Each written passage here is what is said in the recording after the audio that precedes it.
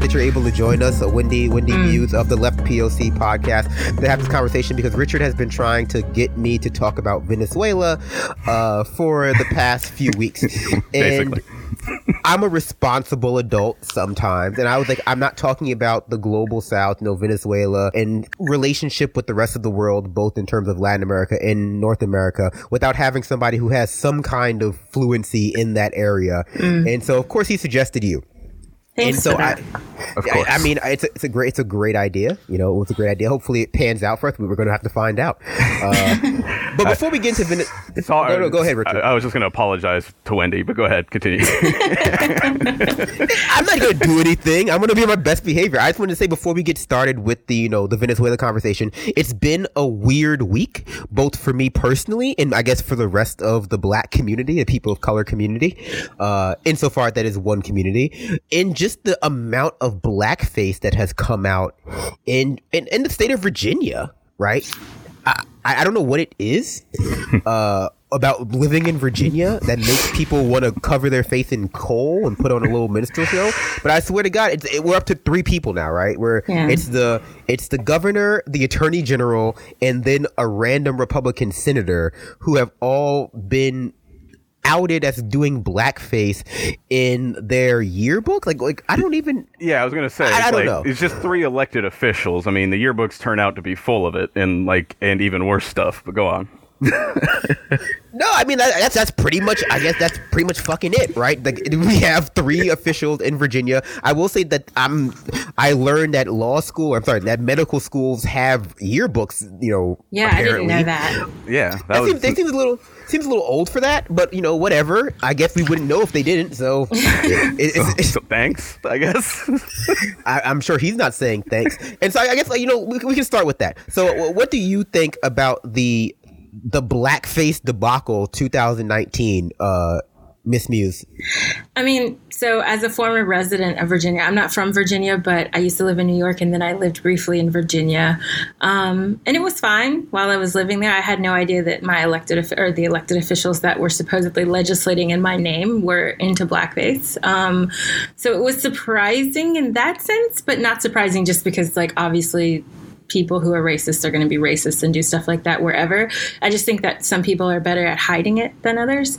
And the other thing I would say, that this is actually a nice segue for later, but there's a slight blackface issue in Latin America, particularly as it relates to Venezuela too. So we can talk about that later. But yeah, it's a worldwide real problem, unfortunately. Yeah, I just say that Wendi is being, too humble. We actually have the new interim governor of Virginia with us, and I don't know if anybody saw that. Oh, yeah. I forgot. I'm governor of Virginia now, guys. Sorry. Yes, I have formally endorsed and recognized her as governor, and I don't know if the governor has handed over the Twitter login yet, but that was part of what I thought would be a good step towards recognizing your authority. But as far as the blackface, just horrible. Go ahead, Brandon. And I can't be governor of Virginia. There are actual photos of me. There's photos and video evidence of me in whiteface from high school. It's amazing. I will say, it's amazing the things that you forget from your past. So I can be a little bit sympathetic, I guess, towards the towards the governor. I can't be sympathetic towards the attorney general, because as soon as it came out that the governor had been in blackface, the attorney general was like, "Oh, of course he should resign. Of course." Only for him to go, actually, I just remembered that about 40 years ago, I was at a party, and basically no good stories start with when I was at a party. But I was at a party, and it was a Halloween party, and I came dressed up as my favorite rapper of the time, Curtis Blow. And for those of you who do not know, Curtis Blow, a Negro. And so I thought, what would make this costume more authentic? Because, I'm a big fan of authenticity, blackface. And so, you might eventually uncover photos of me in blackface dressed as Curtis Blow, perhaps video of me, Super 8 video of me performing the breaks, and I would feel like a hypocrite if I didn't admit that. Now he should have to resign. That's fucking bullshit. Absolutely, that's bullshit. Don't you can't come out as the blackface chastiser only from actually no. It turns out it was a lot more popular than what happened was, I was actually much younger. I was only 19. It's that's enough to go to prison. Right. I mean, I will say so. I was a mime. In high school. That's why I was in whiteface. But or was I the crow? I don't remember. It was a long time ago. I did green face in high school playing Yoda, so I don't know if that counts as anything. It does, and you're fucking canceled. You're canceled, Richard. You're canceled for that. Now I feel like I'm missing out because I don't have any colored faces. That video is actually really embarrassing if anybody ever finds that. You don't have any colored face past that you're willing to admit to right now, but I'm sure we're gonna go through your yearbook and find out. No, but I guess what strikes me before we move on, I will say this, is that both in the case of Northam and in the case of his AG, who I'm forgetting the name of, they were in blackface ostensibly because they were dressing up as people who they were fans of or admired. Curtis Blow Curtis Blow in the case of the AG. Curtis Blow was popular. I can't fucking say he wasn't popular. Curtis Blow in the case of the AG, and Michael Jackson in the case of the governor. Had he waited a few years, it wouldn't be a problem. But that's a different story. I don't want to say it was out of malice, right? Because obviously the minstrel shows of the early 20th century were a lot more malicious, but it's fascinating that they would do blackface in order to better support or show that they're fans of a particular, I would say a black star. And also, wait a second. You're also taking Northam at his word, though. I mean, that's the thing that you have to remember. In the picture that surfaced, he's posing with, or because he still doesn't. We don't know which one it is. He's posing next to someone dressed as a Klansman. So, I'm sorry, but it's clear there's something going on here. It's not that he's posing as Michael Jackson. He doesn't look like Michael Jackson in that picture. He's not in that photo that's on his yearbook page, and he just now figured that this was a good time to realize that. Continue, Brandon. It had a lot of moving parts. I will admit that. So, the initial story was I guess for those who don't know the full saga of Northam's blackface adventures. The initial story was there's a photo that emerged from Northam's time at University of Virginia Medical School. There's a picture of two people, one in blackface and one in a Klan outfit, and I guess they're at a Halloween party or some sort of costume party. Initially, someone was like, okay, Northam is in this photo. He's the guy in blackface. So we're going to stop right there. Being in blackface is bad enough, but being in blackface, ostensibly for whatever reason you might be in blackface, to be racist, I guess, and then posing with somebody who is also in a Klan outfit. Where do you even get a Klan outfit if you're not actually in the Klan is another question, right? I don't think they just sell Klan outfits at the local Halloween shop, even in Virginia, even in the 80s. You have to make that shit by hand. That's a lot of effort to put into a Halloween costume. So Northam came out and was just okay, I don't remember which one of these people I am in the photo. Obviously, it's worse to be one than the other, but they're both bad. Then he came out later and was I'm actually not in this photo, but on a separate occasion, I was in blackface to be Michael Jackson. So that's what I'm referring to. Very convoluted story to just to end up at the place where we start, that you were in blackface, to be perfectly honest. And whether or not it's better or worse is debatable, I guess, but you shouldn't be in blackface. Mm-hmm. Well, right. You were talking earlier, and one of the things that came to my mind was Obama campaigned for Northam, and there was a lot of back and forth about whether Bernie was going to endorse Northam and whether the people that supported Bernie were going to back Northam and all of that. And I'm sure people have seen enough of that on Twitter. But I was convinced, just like at the press conference, when some reporter had the absolutely genius, this person deserves a promotion, idea to ask the governor if he could still moonwalk, and the governor looked around as if to find space to moonwalk. I'm convinced that when Obama went there, that he went. Like he tried to moonwalk to relate to Obama, and I think that relates to the like white hubris that we're also going to talk about later. Wait. This Venezuela. Is from then, and not. I thought that was recently when he was asked by a. Oh yeah, no. Go ahead. He was asked recently about the Michael Jackson, because like that's part of the second blackface incident. God, Right. this is like a fucking trilogy. But no. And so like he was. This controversial opinion. He should have moonwalked. Absolutely, that would have been. His wife stopped him though. Yeah, I mean typical, but like she should have done it because that would have that would have at least supported his version of events. That he was a big MJ fan. Well, at least he didn't dress up like Ike Turner or some shit. Like he dressed up like Michael Jackson. He was a big MJ fan. I mean, it would sell the fandom. I mean, I'll give you that. Go ahead. Imagine if he had nailed it. Imagine if he had just fucking like blew the moonwalk out of the water on stage. You can't possibly be racist if you can moonwalk. That's just my opinion. Although actually, I'm gonna get your idea, but I'll have another controversial opinion.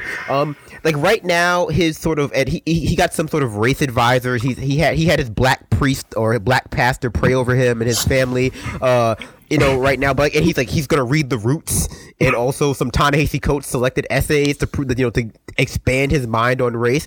But I will say this, I am more on the fence about him resigning than I am about his lieutenant governor resigning, who has been accused of rape. That one for me is a lot more, open and shut. Insofar that this one is also, the Northam thing is terrible too. But like the lieutenant governor coming out as like an abuser is much more like, oh, he should definitely resign. There's not so much more I want to hear about that. And with two accusers at this point, by the way, not just one, but two cases of rape.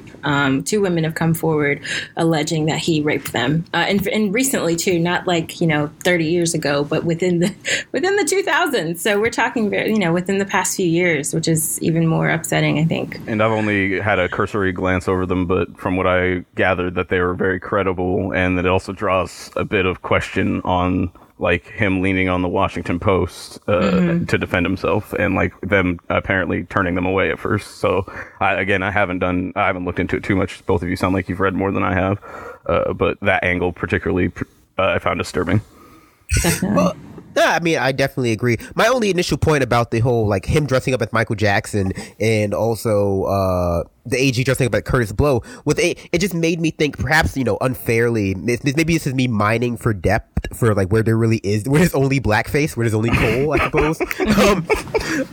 Where it's like, it's amazing how like you can benefit off of blackness per se with at least for like sort of, I don't know, negotiating cultural and social capital in certain events or certain like spaces, as long as you maintain a certain amount of distance from actually being black, right? Whether that distance is like performative or like you just aren't black. And the only reason I was thinking about that was because of that terrible new article in The Root where it was like, is Nancy Pelosi the Speaker of the House or a congressional gangster? And then I went to like a fugue state, and like my eyes just I woke up like, I don't know, a few hours later. But when Brandon showed me this the picture from the article, it instantly like made me want to start a new nation. Like that was my initial reaction just from the headline. Yeah, it's pretty bad. The other thing, too, really quickly that I just wanted to add about Northam and Fairfax is, blackface aside, pretend that the blackface incident didn't even happen, or incidents, plural. There are multiple. One of the things that I think is important to sort of further contextualize this and think about perhaps, why Northam should resign, or at least there are signs that like Northam has been racist in practice, as well as his reluctance to place Fairfax on the campaign material when he was running. And I think that and some other moves that have sort of come out about his behavior with black constituents, his behavior with, black staffers, and obviously Justin Fairfax, I think those things are important to kind of keep in mind in the background, because even though the blackface is one thing and the multiple blackface police incidents are one thing. I think if we talk about action and potentially how his racist ideas influence the way he legislates and the way he governs, that's when we have an important conversation. And I think even more important than just the words and images issue, but also action, you know? To Wendy's point, I just wanted to add environmental racism was a big component of Northam's the problems with Northam, and as she mentioned with black constituents, and basically there's a board that had some objectors to putting basically a large pollutant in a black community, and they just got rid of those board members and decided they're going to plop it down in that community anyway, you know, residents be damned. And essentially it all, like, the blackface basically is just the most blatant form that confirms for anybody who had any lingering suspicions that the disregard for the health and livelihood of black communities was not just just a part of his support for coal or for just dirty energy in general, but was actually just part of a larger lifelong disregard for black lives. No, I agree. Actually, I think that's a really important point, and I'm glad you made it, because I think it's really easy to get sort of to focus a lot on the blackface as just like, you know, it's the most visible form of racism in this particular conversation about Northam, right? You know, it's the canary in the coal mine, if you don't mind me, again, making a lot of blackface jokes.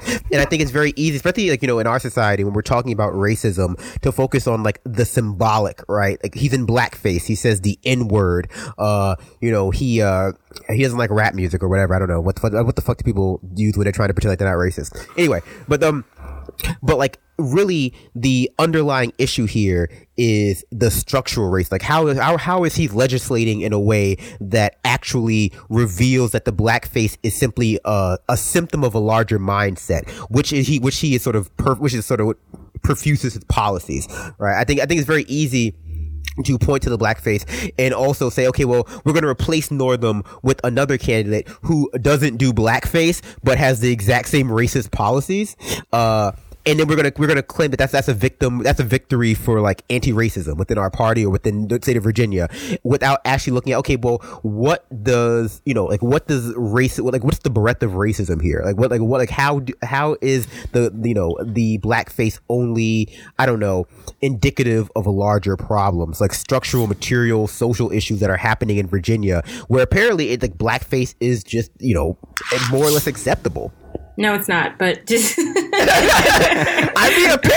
mean, exactly right. That's I'm not supposed to say that's the weirdest thing. Like, yeah. I've seen a few people go like, oh, well, you know, it was the past. Like, it's like not that far in the past. No, like, it was about like 40 years ago. It was, blackface wasn't okay 40 years ago. I'm sorry to burst your bubble. It wasn't okay.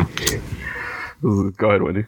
No, I was just saying, right, like, at least not in the United States. It has not been socially acceptable for some time, and that definitely includes within my lifetime. And so, yeah, people are just falling all over themselves to excuse blatantly racist acts, which is, like, making me feel old, actually, because it's like, I remember a time when we would just call this racist and it would be done, but apparently not. Well, I mean, you have like a little window when, you know, you could do stuff, like you could call stuff out like that, but that, you know, Trump's president now, so that window's gone. Exactly right. Along with like racism not being like, now being like the individualistic versus the structural and systemic, it's now like a comparative. It's like, okay, well, if I can point to somebody who's doing like more racist things, then the thing that I'm doing is by nature, like, is by necessity not racist. You know, that coupled with the whole like Democratic Party's platform of like, we're the not racist party, makes it very easy to kind of, I don't know, do a little bit of ledger domain about like, okay, well, what is racist? Like, was it okay back then, or was it like, you know, it's like, it's the old slave owners in the past argument. It's like, oh, it was okay. It's like, well, actually, no, there were actually people critiquing slavery back when it was happening. Real time, man. It was right. It was never okay, but definitely, you know, I mean, I guess you could say slavery in the 1980s that happened, but, you know, then we have to have like the Hillary Clinton conversation again. That just gets a little bit muddy. No, actually, let's just transition right into, perhaps a little bit clumsily, right into Venezuela. 'Cause I know you don't have too much time, Wendi, and I want to actually get your thoughts about, both the underlying causes of what's happening, and also just like the responses that you've seen and how they make you upset. I assume upset because I mean, I'm not an expert of Venezuela, but even the responses that I've seen from people like online give me like indigestion. Yeah. So I'm assuming that somebody who is at least has sort of tertiary experience with the global South and Latin America, and also we know that Bolsonaro is basically supporting the coup. Like you probably have a lot more coherent thoughts about it than I do. Yeah, I mean, so first of all, I just have to say that I'm not an expert on Venezuela, but I've done research, obviously, in Brazil for a very long time. And my PhD is on Brazil. I've lived in Brazil. I follow Brazil like it's my own country, even though it's not. But because I spend so much time there, I have to stay abreast of what's going on. And that, of course, includes understanding what's going on in neighboring countries in Brazil, and how Brazilian legislated officials, such as now President Jair Bolsonaro, how they are looking at the rest of the region and their neighboring countries. And just this actually isn't quite that awkward of a transition because, as I was saying earlier, I kept having to qualify our statements about blackface with regard to the United States, how it's not acceptable in the United States, because in Brazil, to this day, you still see blackface on TV. And it's often to obviously make fun of poor Black people, often poor Black women. But one of the things that's interesting that had come up with regard to Hugo Chavez, who was the former president of Venezuela, when he was running for office and while he was in office still, there were often depictions of him in comic strips and, televised commercials and things making fun of him because of his easily identifiable Black features.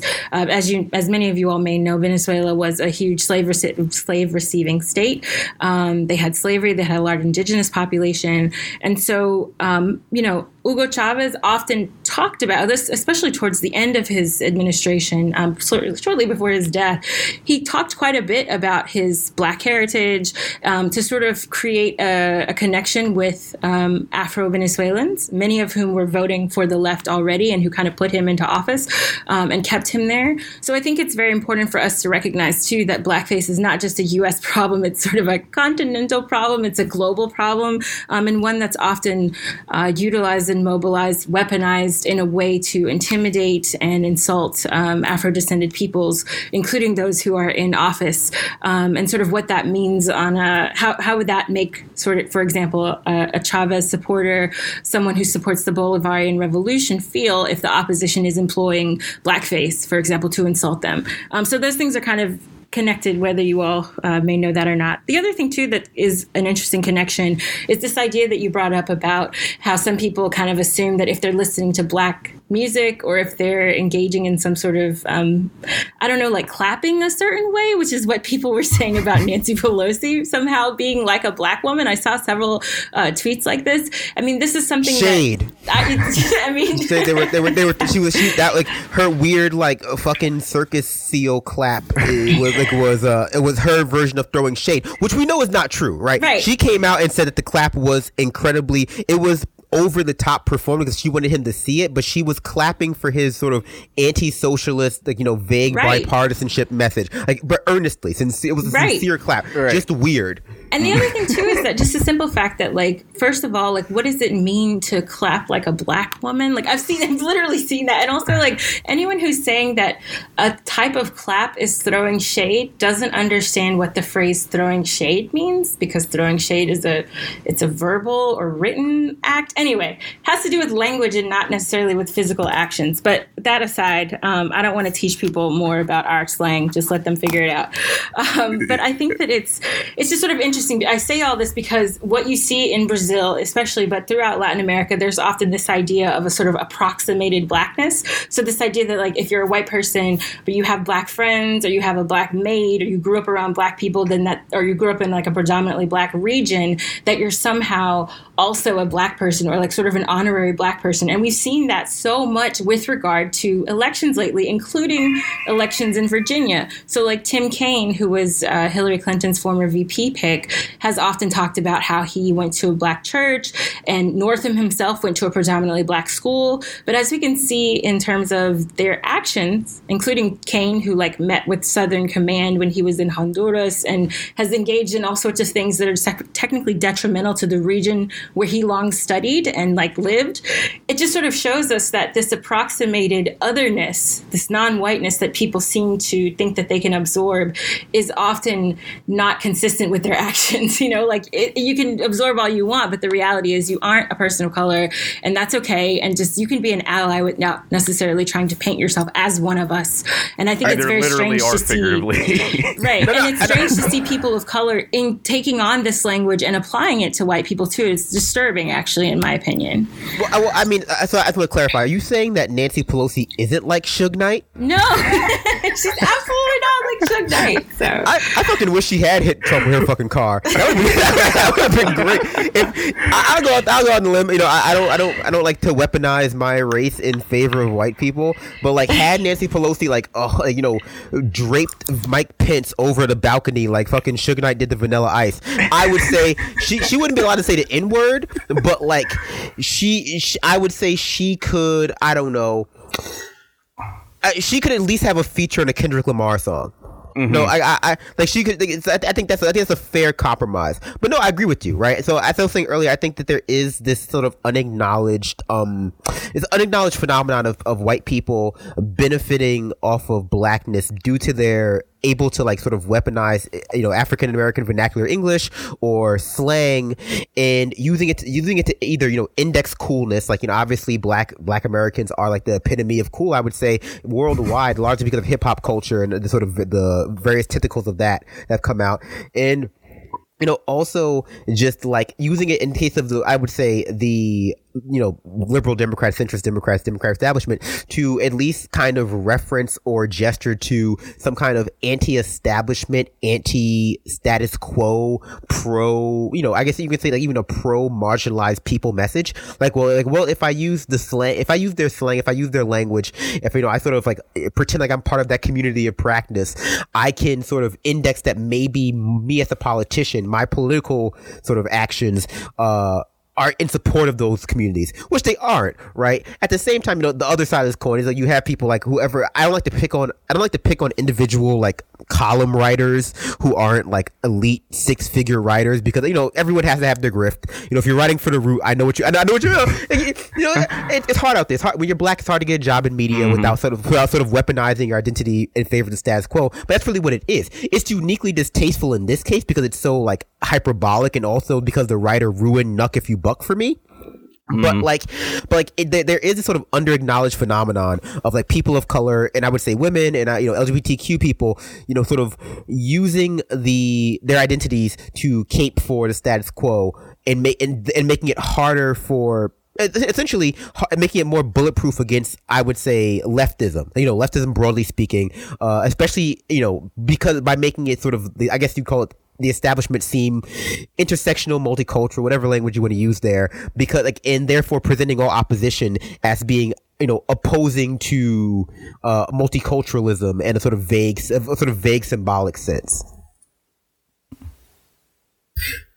Okay, so let's talk a little bit. Let's talk a little bit more about the global South. We can talk about Brazil, because I think Bolsonaro has recently come out as having pneumonia. So you know, fingers crossed. Right. Not going to tell you what they're crossed for, but they're definitely crossed. So we can talk broadly about like what's going on in Venezuela, how it relates to Brazil. So I guess a little bit of background, not a little bit of background, but a little bit more like of the midterm picture. 3 weeks ago now? I know, Richard, you do it because this is sort of your baby. Tell us what was going on in Brazil, like not right now, because it's probably like 5:00 p.m. How would you know? But why are we having this conversation specifically right now? I guess to kind of cross the paths between Venezuela and Brazil, there was Wendi did great keeping up and helping me keep posted with the election of Bolsonaro, if that's what we're going to call it, paralleled with what I done in research regarding the most recent election of Maduro. and essentially where there were similarities and where there was differences in Venezuela. Some of the things that I've seen in some reporting, but I haven't seen in a lot of the reporting. So I just wanted to make sure people are aware, is that leading up to the elections, there were multi-party talks headed up in part by the former Prime Minister of Spain. And they were trying to make sure that the election process was going to work so the Venezuela situation didn't fall apart. And essentially, despite protests from people like the Prime Minister of Spain and other parties, Maduro said similar things, but Guaido, or I'm butchering his name, I don't care. Anyway, like just because of who he is. Anyway, he walked away from negotiations, basically, and the speculation at the time was on the encouragement and or advisement or direct order from the United States, and to essentially precipitate the situation that people have probably seen various levels of reporting. There's a really good 10-minute summary by Jeremy Scahill. It's one of the most concise, but most also thorough. It doesn't cover everything. It still misses some things, like some of the things I just pointed out there. But if for those who want or hear something in this conversation like, wow, I really need to know more about what's going on there, that will do a good job of catching you up on a lot of the different things that we might not cover today.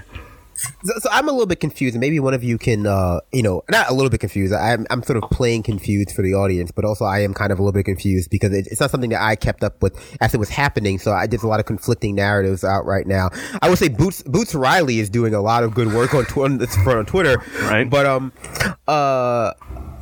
so I'm confused about the not legitimacy, but what happened in the most recent election of Maduro in terms of I guess legitimacy is the right word, because what I recall from when it was happening was essentially that the opposition abstained largely from voting, right? The opposition abstained largely from voting, and I recall in previous elections, the UN or whatever sent down voting integrity officers, which they should probably send to fucking America, but they sent down voting integrity officers to make sure that obviously that the votes were legitimate, and there hasn't really been a problem on that front historically, but this time there were no voting integrity officers, despite not from the UN as I recall, and so now this particular coup that's happening right now is kind of on the grounds of, at least being pitched on the grounds that Maduro is not it was not legally elected.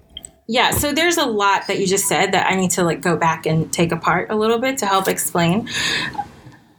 Yeah. So first of all, I just want to start kind of from the beginning, which is the most recent, and then go backwards, if that makes sense. So I'm going to start from the beginning of the most, the last bit. It's going in opposite directions. But anyway, so when all of this was happening, this was at the end of January when we started getting notice that, Trump and Pence have accepted that Juan Guaido, which is the name of the man who's declared himself interim president of Venezuela, when they said, we accept him and we recognize him as the legitimate and only legitimate leader of Venezuela. Now, this is while, of course, Maduro had just taken office. He had just been inaugurated, literally about a week before all of this started happening, or a few weeks before, excuse me.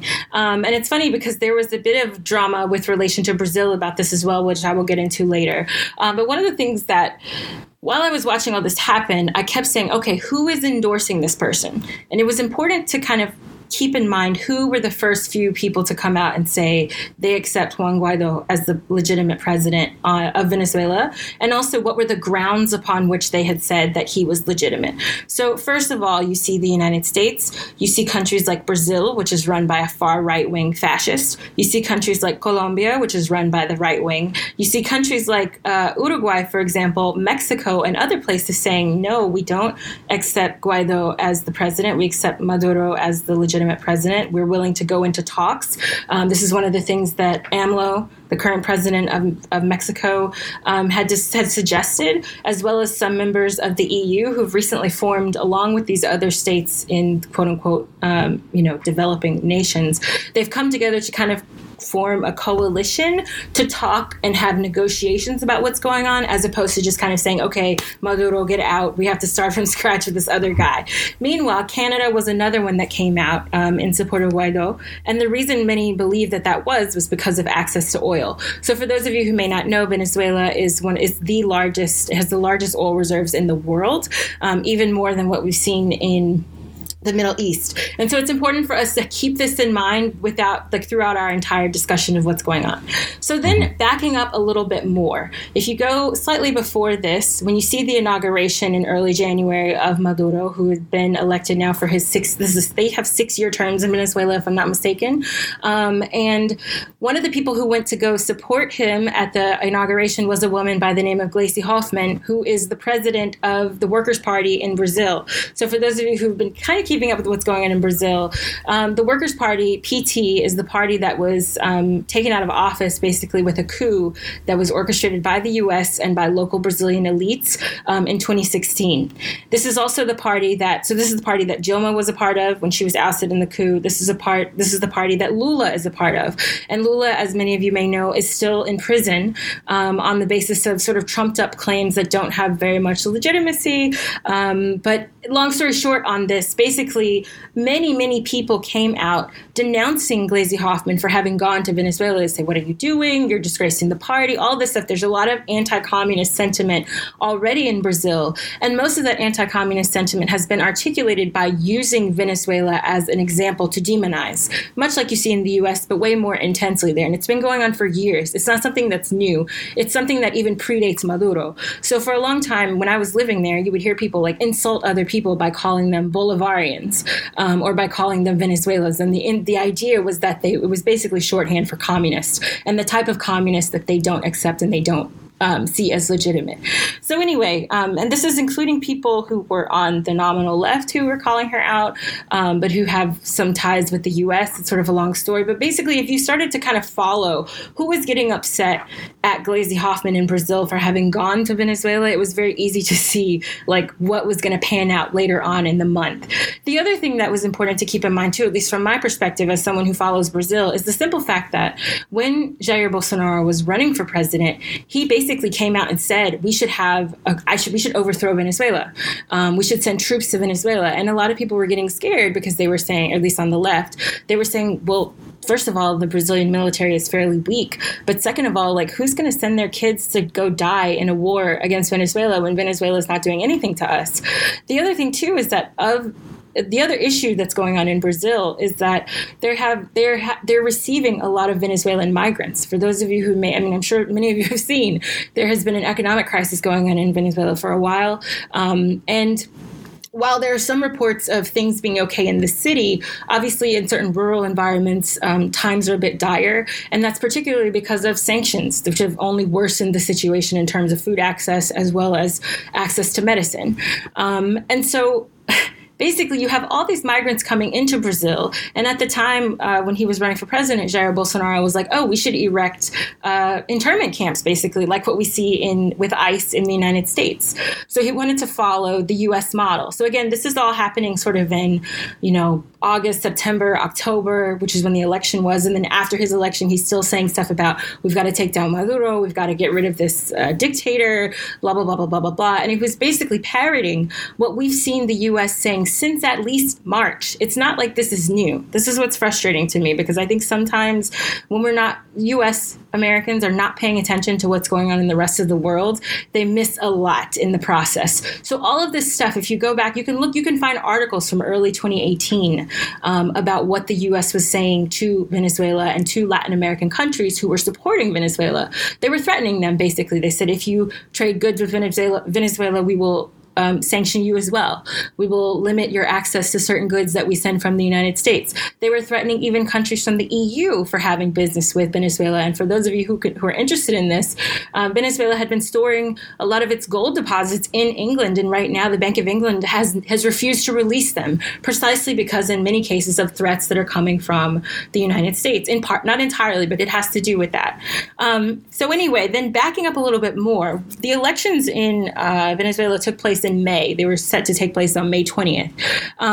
What happened with that was that there were several parties who were running. So a lot of times when we talk about the quote unquote opposition in Venezuela, it's automatically a problem because there's more than one opposition. It's not just one party. There are multiple parties that form up the quote unquote opposition.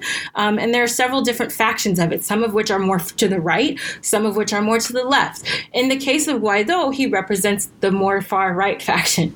What ended up happening prior to the election is that basically the U.S. Sent down envoys. Mike Pompeo was going down, other members of the administration of the cabinet were going down and basically saying, look, if you guys, you shouldn't run, don't run, we're going to take care of it, basically. They were signaling already at that time that there was going to be a coup. And this is also when you started to see other right-wing Latin American states sort of hinting at they would support the U.S. if they engaged in some sort of intervention. So that sort of was a signal to the far right or the more right-leaning, aggressive versions of the opposition to say, okay, you know what, we don't have to be in this election anyway, it doesn't matter, let's just wait it out. The other thing that was happening too, that I've seen reports of in Newsweek even, which is like, middle of the road publication, but one of the things that they were talking about was the fact that the presidential candidate who was going to run for one of the opposition parties, he'd gotten large support. He's neoliberal, but he had gotten considerable support. His last name is Falcon. He had actually been threatened with sanctions by the U.S. government if he were to run. So basically, they were advised, if not threatened, to withdraw from the elections and thus sort of wait out to see if the U.S., backed by proxies in the region, would then go along with an intervention, which is what we are seeing take place more or less now. The other thing that's important to keep in mind is like the other day, Bolton was walking around with a notebook saying that they were going to send 5,000 American troops to Venezuela to fight this war, but this kind of non-existent war. But the issue is, again, many of us don't think that that's literal, but the point is to, again, sort of threaten if you guys decide, if people in Venezuela who are anti-intervention, of which there are many, including people in the opposition who have been silenced in large part by the mainstream media who are only focusing on Guaido. This is very intentional. But a lot of these people are saying, look, we don't want intervention. We have issues with Maduro. They go back a long time. We have issues with Chavistas. We have issues with the whole process. But we don't want you guys to invade our country. We know what happens when the U.S. invades. And those people are all getting silenced, basically. No one's talking to them in the mainstream media. And then what you see on social media is that you have tons of trolls in your mentions, almost all of whom are white, middle and upper class, English, fluent in English, living abroad, not even living in Venezuela, telling us that we don't know what we're talking about. Read the Venezuelan Constitution. But then when you go and read the Venezuelan Constitution, which some of us who speak Spanish or know how to use Google Translate can do, it shows that there are no reasons for Guaido to take on the charge that he has. He basically has no legitimacy under the Venezuelan Constitution. But this is a U.S.-backed attempt at a coup. And so I just think that those points are, while I went really long explaining them, it's because it is complicated and there are a lot of contours to this that we need to understand before we just make sort of a flat pronouncement that I don't support it or I support it. We have to understand why we're against this intervention too. And it's because it's not legitimate under any circumstances. Well, I think what's important is that it probably in that, I think it was great, by the way, but in there, people probably heard something or learned something that they hadn't heard before and realized that's kind of important information and that the media isn't largely is ignoring it or burying it someplace where it's not really getting shared or anything like that. And so with that in mind, that should at least, if you're on the fence or don't know what's going on in Venezuela, it should probe you and urge you to look more into it and get more informed. And there's lots of places you can do that. Go ahead, Brennan. I agree actually, Richard. Insofar as I think that we have in the media. In American media today, we have an interesting spectrum. It spans kind of from the center left with a little bit of influx in terms of economic policy into this, from the far left, like, it's like $15, not from the far left, but from like the further left than Democrat, $15 minimum wage. We need a Green New Deal. The environment's dying, blah, blah, blah, blah, blah, those crazy, that stuff. But I think when it comes to the idea of foreign policy, right, there tends to be largely only one position. Neoconservatism, neo-imperialism, I guess it's normal imperialism, I don't know how neo it is, that seems to be the standard take amongst the entirety of the media, except for a few outliers. And I think that, I agree with you that it's important to understand the background of what's going on in the global south, broadly speaking. Not only the global south, but just, I think a lot of times you have America and Americans, even when they, ostensibly should know better based on their you would think they would know better based on their political leanings. Like, they still view America as this sort of weird ideological or material island where, like, you could have neo-fascism rising in Europe and neo-fascism rising in the global south and neo-fascism rising in Asia, but then neo-fascism will start rising in America because, well, who could have seen this coming? It's like, well, everyone, I guess, if you were really kind of paying attention, you would have seen it coming. Right. And so I agree it's important to, like, know the details, especially so that when people confront you with, like, oh, actually the Constitution of Venezuela says it's illegitimate, you go like, that's fucking stupid. It doesn't say that at all. But at the same time, I kind of disagree where, like, you have to know as an American, you have to know, not want to say the minutia, but like not even an entire history really, but like you have to know a lot of the details to be opposed to the intervention. No. I agree with you. I agree with you. I don't. Yeah. No, sorry if I. Go ahead. I mean, I'm glad we all agree, but I was going to say, I guess I'll plainly say it. I think of that position, like, okay, it's one that I've seen so far. It's like, well, how are you commenting on whether we should support a coup if you're not like an expert in like either like the recent past in Venezuela or like even like the past of I would say like the socialist revolution in Venezuela going back to Hugo, all that stuff. How can you say we shouldn't get involved there? It's like, well, because like I know, like, I passed high school history. It's like I passed, like, I have access to like Wikipedia and the CIA's like Wikipedia page, so I kind of know like what's happened with that, more or less. 30th verse, same as the first, right? Well, yeah, exactly. And like, so, even more ideologically speaking, it's like that question presumes that we have a right to intervene in countries, just broadly speaking, right? And I think that's sort of the underlying kind of issue that I've seen, like, at least pop up in the question about Venezuela or just intervention generally, even in Syria, go back all the way to Syria when people were still really interested in that, where it was like, okay, well, what if he is doing this? What does that mean America should do? It's like, well, maybe nothing, right? It's like maybe that question presumes that American foreign policy should be kinetic and we have the right to intervene, and that we shouldn't use, I even think we shouldn't use soft power. We should always think military first. And that says to me, I think it's striking and kind of gets buried a lot when people when people explain their own ideology to you, is just how like hegemonic that neoconservative thought actually is in America, where like that's viewed as kind of a baseline position where like if something bad is happening overseas, well, maybe, like, not even maybe, we should intervene, right? I mean, even you see with some of the responses to Venezuela, like obviously if Bernie Sanders' response was like, well, but Maduro is a bad guy. It's like, whoa, there's no need for that. You can start from the position of like, we shouldn't intervene. Like that can be your starting position for anything, at least not directly. Yeah, I agree 100% with that. And it's funny because I have written in my notes here when I got on the call for you guys, it was like, talk about how you don't need to know any of this to support Venezuela, right? And I think it's true in the sense that, I mean, I think for me, my purpose is like, because I study this stuff, it is important to know what's going on, I think, solely to be able to mount a defense. That is my point. So like, if someone asks you, why are you against intervention in Venezuela? Obviously, there's the baseline reason, which is like, because it's about national sovereignty, right? They voted for their president. These people have the right to choose what they want to go on with their country, blah, blah, blah, blah, blah, blah, blah. It's not our position to intervene and to tell them what to do. And it's like completely absurd because it's literally like France is breaking down right now. And Macron is like going on TV giving Venezuela, like giving Maduro ultimatums from across the ocean. Like it's absurd and it's totally imperialism, in our era. And I think it's which country would you have invade that. the United States to remove Trump because Congress won't do it or can't do it? Exactly. And it's absurd on its face, but I also think that knowing the information is a good response when you have people coming at you being like, you don't know anything, you need to go do your research, blah, blah, blah, blah, blah.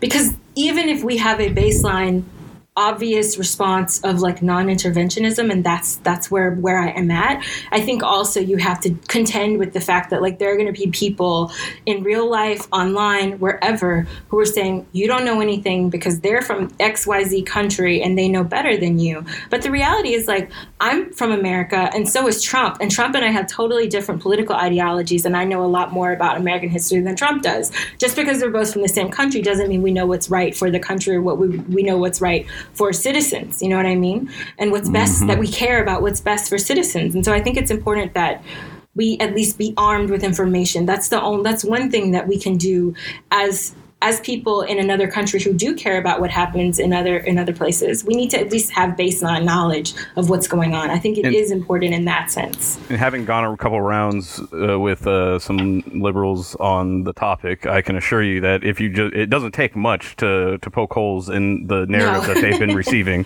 So they'll have to do a lot more work to try and keep up with a baseline amount of information that you're working with, because their narrative doesn't even incorporate it, let alone have a counter narrative for it.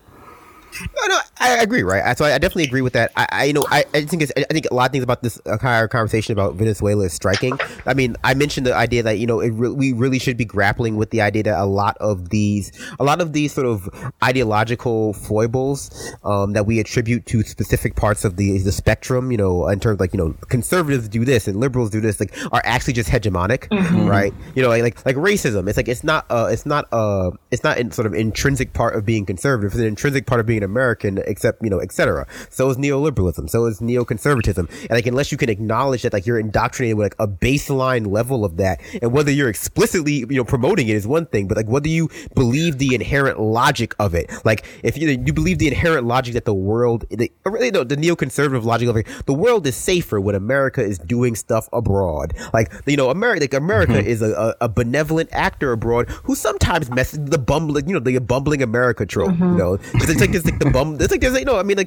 there's the bumbling male trope, there's like the bumbling America trope. He's like Mr. Bean. Like Mr. Bean is Mr. Bean except like genocide, right? Essentially.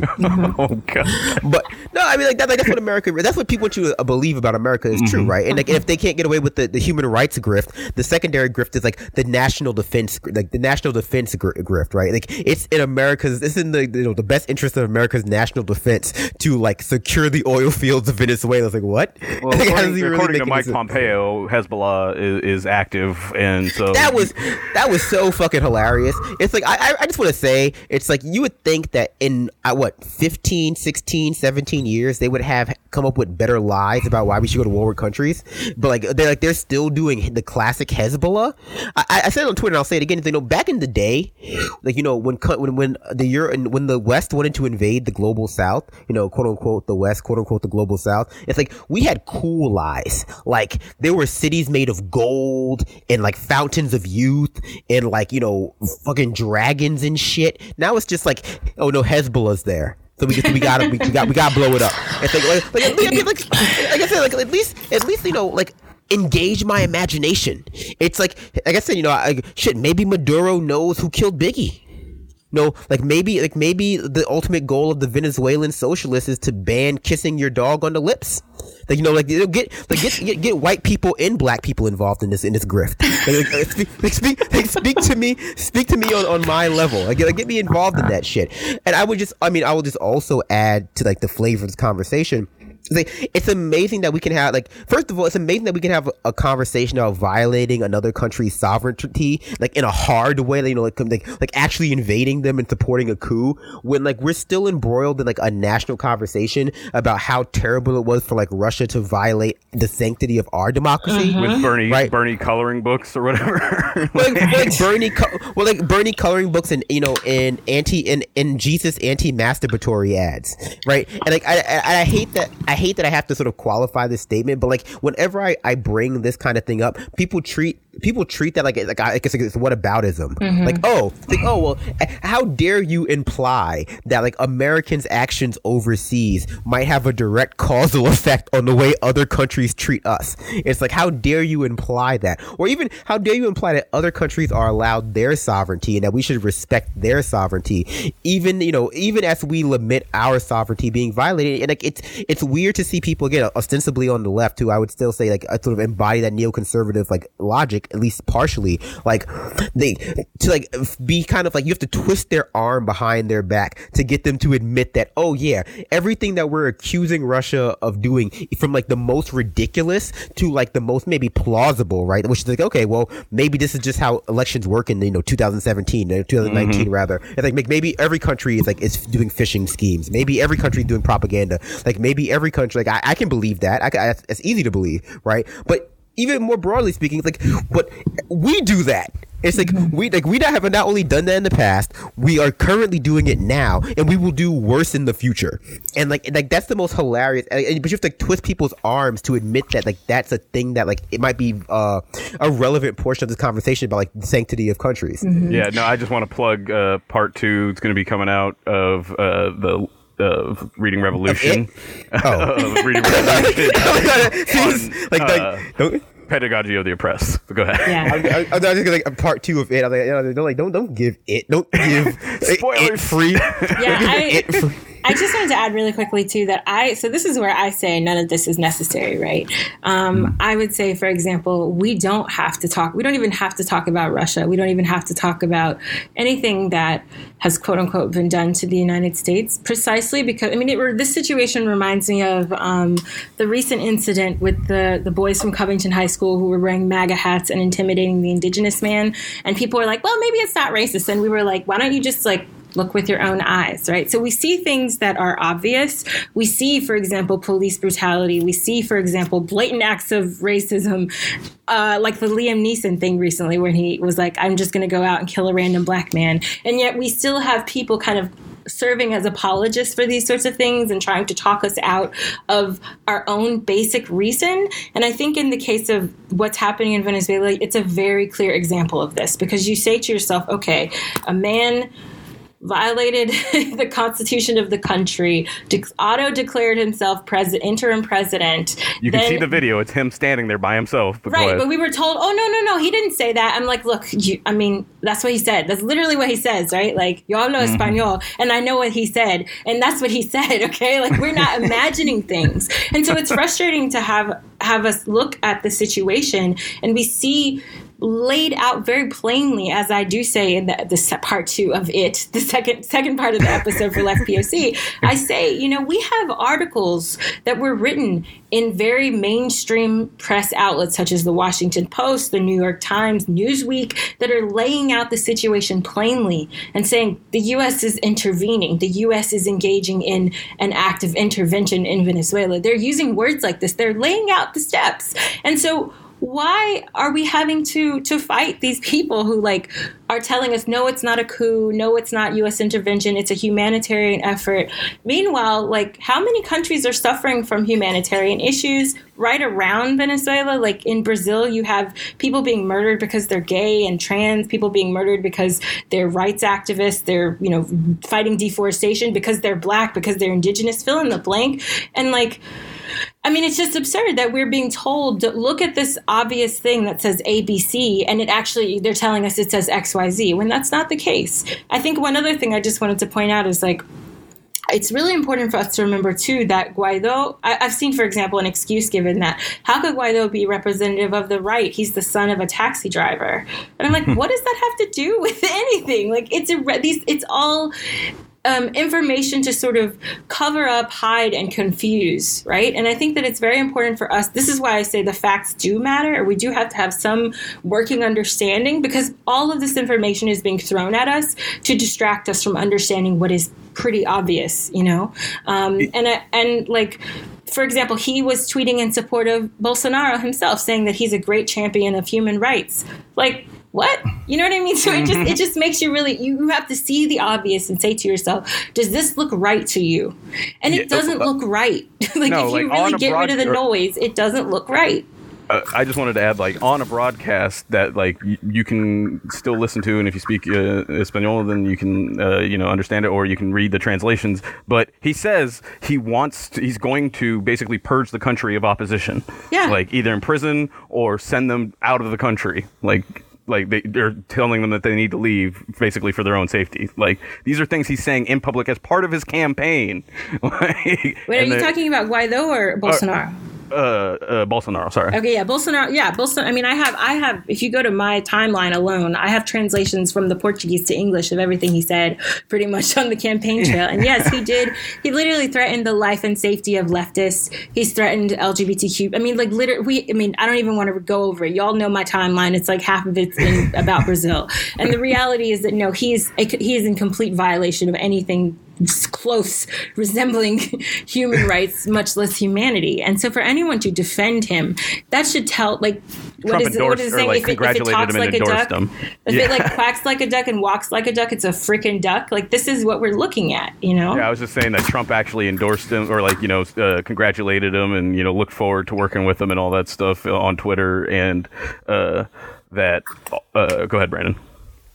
Oh, no, I was going to add, I agree with you. I think the facts are important for a lot of reasons. I just also think it's important to acknowledge that a lot of these facts, like you mentioned with the soy-faced Covington boys, like, the facts are always going to be interpreted through this lens of neoconservatism. It's always going to be interpreted through this lens of racism. Like, I think that a lot of times when we talk about racism online, it becomes like this back and forth argument about bullshit that I don't really give a shit about. But like a very easy kind of, way to understand racism, at least in these contexts, or even neoconservatism or imperialism, or like, I don't know what you want to call it in this circumstance, is like, giving someone the benefit of the doubt beyond the point in which it's, beyond the point in which you would give somebody of color, or you would give someone with less power the benefit of the doubt, and then beyond the point in which it's even reasonable. Mm-hmm. Like, beyond the point in which it's reasonable to give anyone the benefit of the doubt. To that point, I just want to quickly add that, like, a lot of these people, especially in the media, lived through Iraq. They watched the lies, they watched the buildup, they watched people get shamed for not backing, and like, Saddam's a terrible person. Are you saying you support Saddam?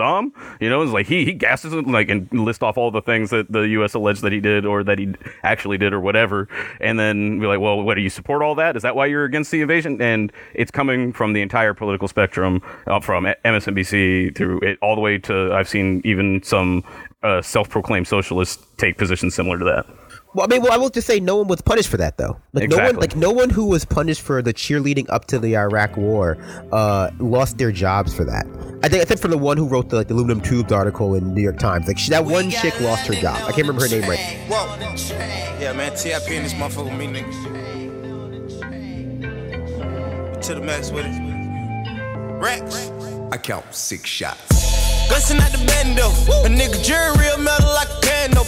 I went from rad to riches to a 50 with tip. I went from smart car to a bitch with some smart lips. And that Epiphany made my hip limp. I'm going fishing with these little bitty strip dips. And my bankroll kinda big dip. Woo. She gon' bring it on a big ship. Quite trail, no quick trip. I got dubs in the alley, no tip. Yeah. And she just wanna have a good day. Smoke way more weed than the guy in LA. I hold them birds till next May. Never let them fly away. What? Hey. This is what my nigga Tip say. Hey, yeah.